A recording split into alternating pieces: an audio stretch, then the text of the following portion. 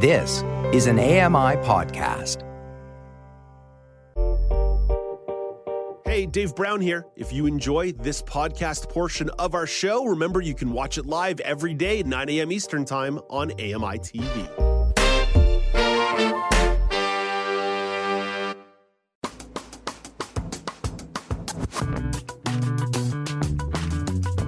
Welcome back. It's Now with Dave Brown on AMI. Whether it was empty shelves during the pandemic, a matter of cleanly convenience, or an environmental conscience, people are considering bidets as an alternative to toilet paper. Lawrence Gunther is here to explore some angles into the issue. Lawrence is the host of Outdoors, which you can find Sundays at 3 p.m. Eastern Time on AMI Audio. Hey, good morning, Lawrence.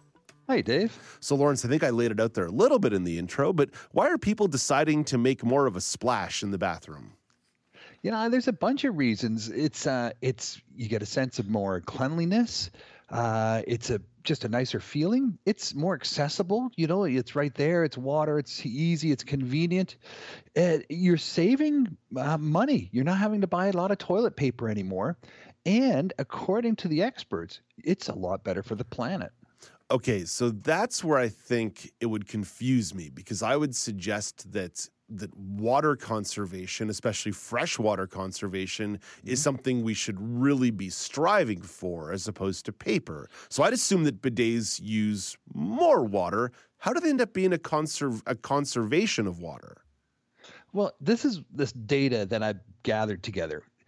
An average Canadian uses about 83 rolls of toilet paper a year. So in their lifetime, an average Canadian would go through about 6,886 rolls of toilet paper. That's a lot of toilet paper. That is. You know how much? Yeah, it's a lot. And then you know how much water it takes to make one roll of toilet paper? No idea. 140 liters. No way.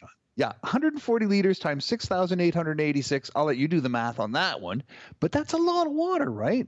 So that's just to make the toilet paper. Then you got to package the toilet paper in that plastic wrapper. Then you got to transport the toilet paper from the factory to the store. Then you got to go pick up the toilet paper with your whatever vehicle you're using to get it home again.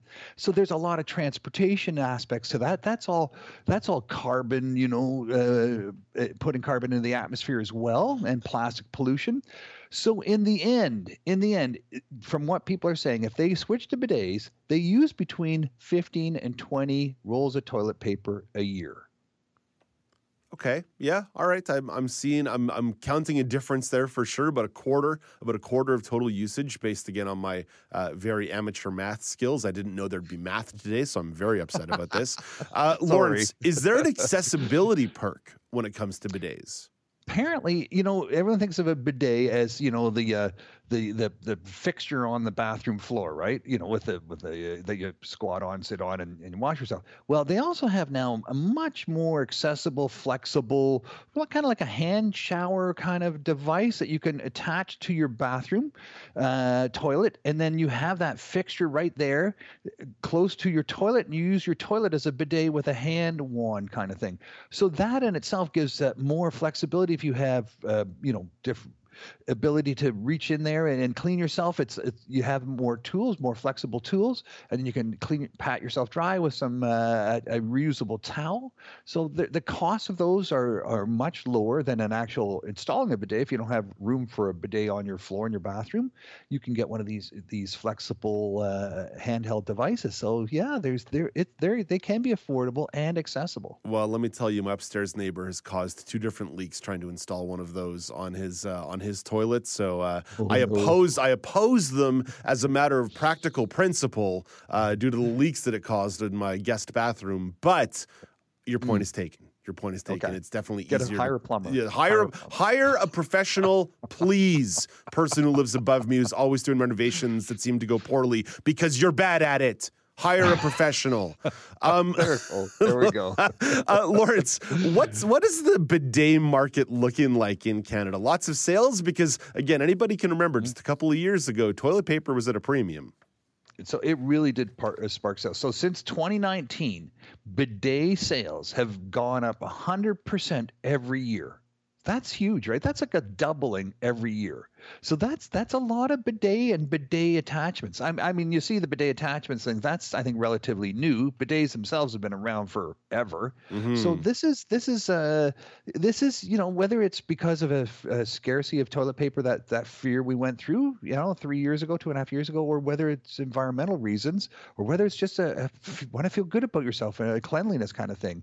It's and we're outdoing the Americans on this as well, right? So we're 8% ahead of the United States. So no, not throwing shade on Americans down there, but there you go. Well, we can throw a little shade. A lot of that infrastructure is falling apart down there. They haven't had clean water in Jackson, Mississippi in years. So I mean, I think we can toss a little shade here and there. But don't worry, Brett Favre is embezzling lots of state money that was destined for people on welfare, so he could build volleyball courts at the university. So don't worry, the rich in Mississippi are doing just great, but their water system not perfect. Lawrence, before I go too far down this pathway of getting sued by Brett Favre, what's the verdict? Are bidets better for the environment?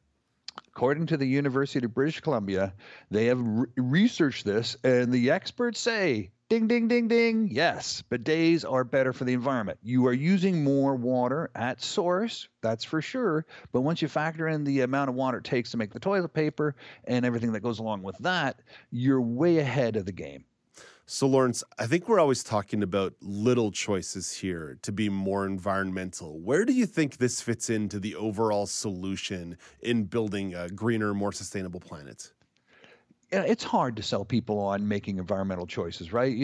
Mostly it involves sacrifices, like don't fly so much, don't take the car, walk, ride your bike.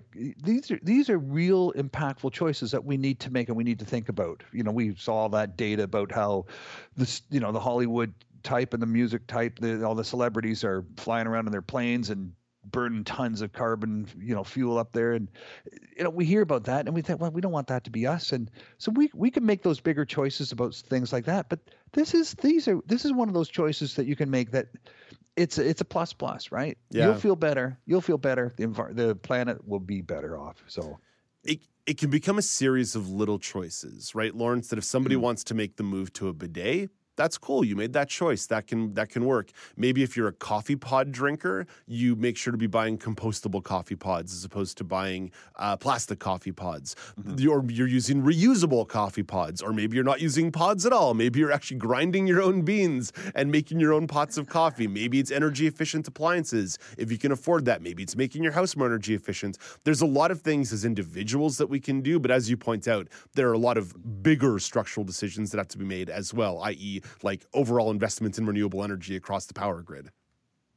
Yeah. Are we going to go, more coal? Like Germany just announced they're going to keep 3 nuclear power plants going for another year, right? So there are big choices for sure that we need to be on top of, and we have to be a part of those conversations for sure. But this is a fun one, especially after our last conversation 2 weeks ago where we were talking about atomic bombs. Nuclear war, yeah. This topic was not a cruddy one, that's for sure, Lawrence. What's coming up on the next edition of Outdoors? Well, we're talking to the executive director of Door Number One, and this is a nonprofit organization that is involved with challenging schools. So getting into schools, working with the student body and the teachers and the administration, and putting together a team to look at things, what they could do right there in their school to make it more environmentally efficient, and celebrating those successes, sharing their lessons learned. It's just a great organization. So we're going to be talking to the head of that organization, because I think this is something all of us can get involved with. All young people who go to school, whether you have a disability or not, you could become a leader of one of these organizations at your own school and take the charge. So there's your challenge. Guys. And then we're going to hear from Miss Lillian about Grace the Turtle. What's going on with Grace the Turtle? Wait, who's Grace the Turtle? I don't know. We'll find out. Okay, we'll find out. Okay. It's a mystery. It's a mystery for everyone involved. Wait, Lawrence, is it a tortoise or a turtle? It's a turtle. It's a turtle. Okay, it's a full-blown turtle. It's a famous turtle that I have known nothing about, but that's all I can tell you right now. Love it. Listen to the podcast, will you? Yeah, listen to the podcast or listen to the show. That's how we learn these things. Lawrence, thank you for this. Have a great day. Thanks, Dave. That's Lawrence Gunther. He's the host of Outdoors with Lawrence Gunther, which you can find Sundays at 3 p.m. Eastern Time on AMI Audio, or download the podcast on your favorite podcasting platform. And when you're there, don't forget to subscribe, to our show as well and leave a review if you can, or at least leave a rating. I saw a couple 5 stars pop up on Spotify recently. I was very happy that you went out and did that. It helps us out if you can subscribe, rate, review, share with friends, all that good stuff. So Outdoors with Lawrence Gunther, now with Dave Brown. Punch that into your favorite podcasting platform in the search bar, and you indeed will find it. Hey, Dave Brown here. If you enjoy this podcast portion of our show, remember you can watch it live every day at 9 a.m. Eastern Time on AMI TV. Hi, I'm Jenny Bovard. Join me monthly for Low Vision Moments, where I speak with awesome guests about some of the amusing things that happen when you're blind or partially sighted. Watch on YouTube or download Low Vision Moments from your favorite podcast distributor.